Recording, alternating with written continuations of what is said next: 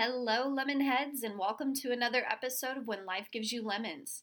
Today, we're going to be talking about what it's like being a first generation graduate and navigating life after college. Now, I first want to define what a first generation college graduate is. In my Instagram, I did ask a poll of who is a first generation graduate and if anyone even knew what that meant. And we got a lot of responses. So I want to first define what a first generation graduate is. And that is someone whose parents did not graduate with a 4-year bachelor's degree. We define that as basically someone who's the first in their family to obtain that. And by family, I mean immediate. So for myself, I identify as a first generation graduate because neither of my parents obtained a 4-year bachelor's degree, I should say. However, I did have extended family that did complete college. So we're not talking about extended family in this situation. And then if you want to follow my Instagram page for more content around these episodes as well, if you haven't done so already, my ad is at sambrinkman26. Let's make lemonade.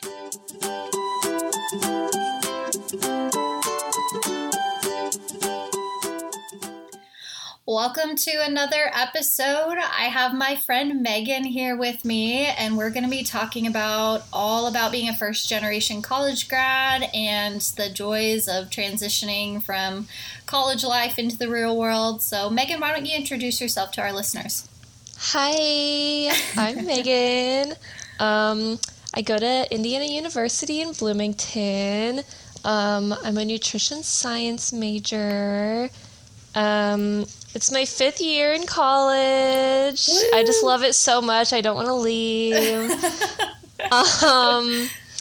I'm an Aries. I'm vegetarian. That's really it. You hit all the highlights. Thank you.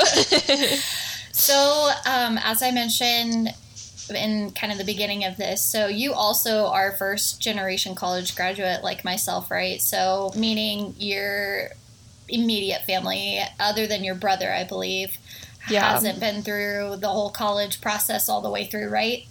Correct, yes. So tell me about some of the challenges with that. I think the biggest challenge has been trying to figure out how to pay for college, essentially. Goodness, working out financial aid and loans and all that. Absolutely no one could give me any advice on how to do any of that and how to apply for loans or apply for grants or scholarships or really anything like that, or just tell me how to even pay for college. I just went in without having any ideas whatsoever. I just had to guess, really. That's how my experience was, too. I was so overwhelmed with, the FAFSA and what in the heck that all meant. I knew nothing about, taxes or income. All that was a pain. And, both my parents, they went to college for a period of time, but they didn't actually end up graduating. So they didn't really have any insight to give me on, not even just the financial piece, but all encompassing around college. I felt like I was navigating all that on my own. Was that your experience too? Yeah, for the most part, I had pretty decent advisors throughout my time, so they were super helpful. But I mean, just trying to figure out what I'm supposed to be doing and how I'm supposed to be doing everything and what it all really means. I just was clueless. Yeah. And are there any with you? I believe your brother has already graduated, right? Yep. Mm-hmm. So do you feel any sort of pressures pertaining to that? Maybe living up to what he's done, or pressure because you're now the next one to graduate and your parents probably don't really understand where you're coming from with things? So my brother's 2 years older than me, right? Mm-hmm. He just graduated last December. So him and I are both taking our time. Slow and steady wins the race. So I don't really feel any pressure from anyone around me. I think I put more pressure on myself to be done with it. Yeah. But yeah, I can't say that he made it seem like I was taking too long. Which is kind of a good thing. I'm really glad that he also took his time, because if it only took him 4 years and it's taken me 5.5, I would probably be a little bit more embarrassed. But no, it's fine. He took his time, and I'm taking my time, and I think that's awesome.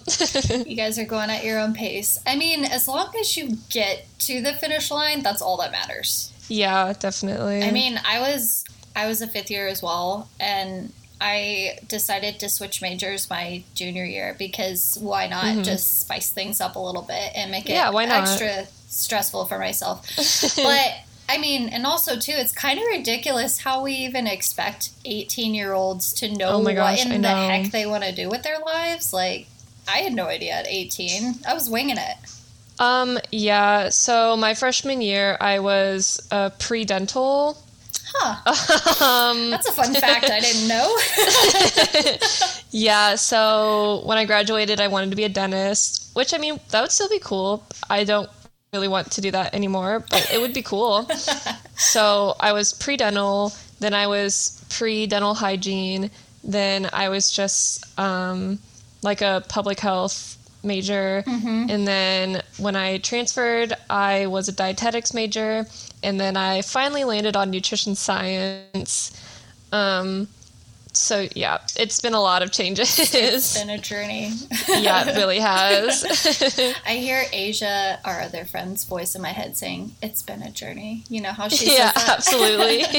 So you said you transferred schools. So how was it transferring schools and starting in like a whole new environment? It was definitely really scary.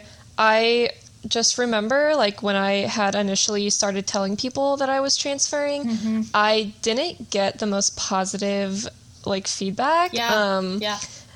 Not to call out a particular group of people. You can say it. It's okay. I know what you're going to say. Our sissies were the most supportive of me leaving. Obviously, some specific people, but I feel like as a group, I wasn't super supported, which really sucked. But I mean, once I got here, it was extremely lonely because I had pretty much burned my bridges when I had left Indy. So when I got here, I, didn't have anyone because I didn't know anyone here. Right. So it was pretty lonely for a while. But, having a job kind of helped it a little bit. So, yeah, and I didn't make friends with any classmates because who does that? I'm certainly not going to do that. Not the social butterfly type with your airy self. No, absolutely not. I did not get that trait from anyone. Well, and so what she means by sissies, so we were in the same sorority, and yes, I can confirm that it was not the most supportive response when Megan decided to transfer. And I think that came from a place of so many of us just adored Megan, and we were very bitter about her leaving. At least that's where me and my peeps came from with it. I don't know, I can't speak for everyone else, but yeah, I hate that was your experience. So, like, looking back, I feel like even to me as a friend, I could have totally been there more for you. And of course, hindsight is always 20/20. But to see where you were then to where you are now is like so awesome to me. Yeah, I mean, I like to think that I've definitely grown up a lot, but I don't know. I feel like I am nicer. I don't know. I feel like I wasn't, like, the nicest person, and I definitely think that I have, like, dealt with my own shit here, and that's just made me be a little bit kinder to people. Yeah. At least I like to think so. I think you're kind, for what it's worth. Okay. So you mentioned you were lonely. How did that all impact your mental health, and how did you overcome that then? I feel like I don't know. I feel like I was in, like, a pretty dark place, but I had a support system here. I mean, I had my boyfriend. He was really the only person I had here. So I feel like if I hadn't had him, like, supporting me and, like, pushing me and making me want to like do things. I feel like it could have been a lot worse. But I mean, you know, when you're just like hanging out by yourself and you are like, wow, I just really wish I had some friends to go do this with. I mean, it sucks, but I got through it, you know? Yeah, and I see now too, like you've kind of found your people there now, and I mean, your boyfriend is so great. He seems like just such a nice guy, and he was definitely there for you through that, which is more than a lot of people can say. I feel like those kind of pivotal moments when you're going through something and you're in a really dark place can really make or break your relationship. Oh, absolutely. I mean, so our 3-year anniversary is next week. Yay! We had literally dated for 3 months before I moved to Bloomington, and we moved in together. Literally the second I moved to Bloomington, we moved in together. Which I feel like some people, when I tell them that, they're like, wow, that's literally insane. You moved in with a stranger, essentially. Right. And I'm like, yeah, but like we really liked each other. I mean, like he told me he loved me on our like second date. Like I mean, truly, when you know, you know. Like, yeah. I feel like we put these timelines on things and everyone has to live up to this certain standard and fit in this box that we've all kind of created in our mind, and it's not going to fit for every single person. So like, as long as you're happy at the end of the day, that's all that matters. Like, screw what everyone else thinks. I just remember when we first started dating, and like the first time I had posted him on my story, like one of my friends was like, oh, here we go, you're falling for some random guy again. Yikes. And I just want to say, look where we are now. Haters gonna He's not hate. some random guy. Yeah. Seriously though, because I don't know, I feel like people almost have the audacity to feel like they know more about you and what you need than you need, and that's just not it. Like, no, you don't know what I need. You don't know what makes me happy. So just keep doing you, and haters will hate no matter what. Absolutely, they always will. They always will. They'll always find something wrong with whatever you're doing. That's so true. So what are some of the, as you're kind of nearing graduation and getting to the end of the finish line here, what are some of the pressures you're feeling as a young female and a college student kind of transitioning out into the real world? I feel like there's this pressure to like be really like smart and professional, but also like not too smart. You know, you don't want to like outsmart all the guys, or like, you know, like try to be better than the guys essentially, or be better than anyone. I mean, people hate when women are like powerful and, you know, are really sure of themselves. Yeah, it's almost like we are insulted by women's ambition, you know?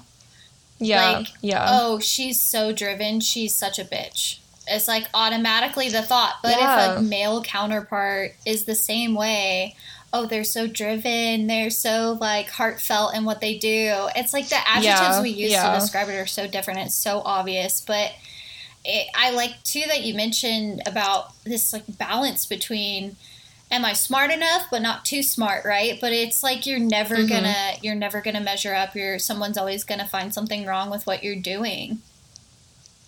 That's very true. That's definitely a struggle I think I still even face now, like in the professional world, of like, am I too much or too little? And it's like we're playing a totally different game with a totally different set of rules. And then the rules are always changing. So. Oh, yeah, for sure. So with graduation fast approaching then, what are some of the emotions you're feeling or even fears you're kind of carrying about the future then? I'm definitely super nervous, obviously. I just feel like there's so many things that are like up in the air, and like there's so many things that I'm like unsure of. Like when I graduate, I have to do an internship for a year before I can start like applying for jobs, and I have to go through like board exams and whatever. So I'm just scared of, you know, moving on to the next level, essentially, like finding an internship, like passing state exams and finding a job. Like that is just so scary to me. And I'm like currently so comfortable like where I'm at right now that it's like, do I really want to like change and, you know, do something different? Like, I don't know. I mean, I'm going to, but I'm just super comfortable at the moment that it's like scary to think of doing anything else, really. Yeah, and it sounds like too the next step almost has so many unknowns. Oh, for sure. Absolutely. That to me, when you, because there are certain people where like they go to business school, they know they're going to be an accountant, they're going to do this, they're going to do that. Like they have a very clear, defined plan. But I feel like when you kind of get into the healthcare field, there's so much gray area and so much like there really make it or break it almost with things. Yeah, I just feel like, I don't know, like you would think that my field would be needing more people, but I mean, my program isn't particularly small, and like internships are very like few, like it's really hard to like move forward. And also like, I don't know if they're going to look at my grades because I don't have the best grades ever. I'm not a genius. Like I try really hard, but like, I just don't know what they're going to be looking for in me, like as a candidate. And I don't know if like I'm going to be good enough, essentially. Which, I mean, I hate to say that, but like you really just don't know. Right, because in your head you want to tell yourself, I am good enough, I feel good enough, like I've put in the work, and I personally have seen how much you study and like put into school, like, so it's definitely scary to think, I went through all of this, is it enough? Yeah, exactly. And I'm like, what if I graduate and I just am at a roadblock? Like, I can't get an internship. I can't, because that's really like the one thing that's standing in between me and like a career is like an internship. And I feel like, you know, for some people it's super easy for them to get them because, I don't know, they're just good at getting them. But I have no idea like the process of even like attempting to get one. Yeah, and another thing too is you got to throw in the new COVID world we're living in, right? Where like, it's so much harder to find things these days. Like, I consider myself very lucky that I started my new job just 6 months before all the new COVID stuff came into play. And that would have totally changed the game for me. I would have probably been stuck where I was because the job market is so competitive right now that even if you're a really, really good candidate and you meet all the requirements, there might be someone that's just a little bit better and you didn't do anything wrong in the interview process and they get the job over you. And it's so frustrating. And I've seen so many people go through that. And that's so scary to think of because like, I have a job right now and I'm extremely comfortable in my job right now. I get paid way too much and I do literally nothing.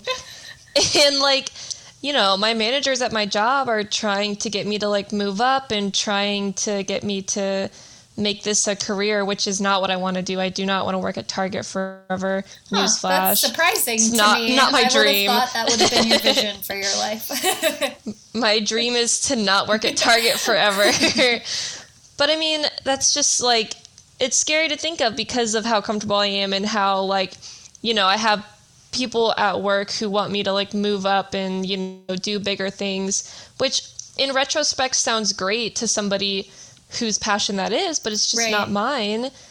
But I mean, if worse comes to worse, it could be. Well, that's like good that you have that still though. Like you've given yourself the opportunities to be able to have a plan B, right? So it may not be the plan that you ever anticipated, it's right? Not. I mean, and that's okay though. At least you're doing something and you're getting somewhere. You're making moves because so often we make all of these plans and they almost always never work out how we think they will. But that's not to say that you won't get that internship and you won't figure it out. And a piece of advice I would give to you, and I've given to several people that have been frustrated by trying to find an internship or a job right now in this market, is if you're at least making it to the interview process, that's damn good. that counts for something because Yeah. they get hundreds of applicants. So if you're making it to the point where they're willing to even talk to you, that says something. And if you don't get the job, then that's a stepping stone to the next level. You've kind of prepared for the next interview because you've already interviewed and talked to people and got more confident in your answers.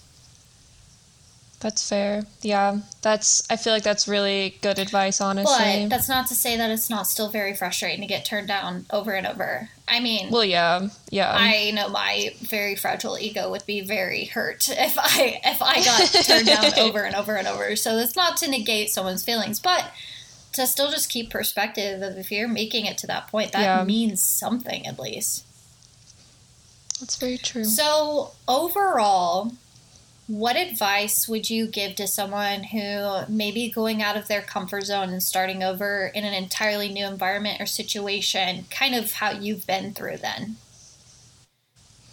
I think the best piece of advice I can give is to just, like, let people in and let, like, experiences come to you, basically. I mean, like, I'm an introvert. I don't really seek out people. I get really nervous around new people. But, I mean, if you just let people come to you and you let those experiences, like, come to you, I mean, you're just going to be so much happier in the end. And, like, just really be open to, like, new people and new opportunities. I feel like that's, like, super, super cliche to say. But I really do just think that is the best thing you can do if you're in a new environment.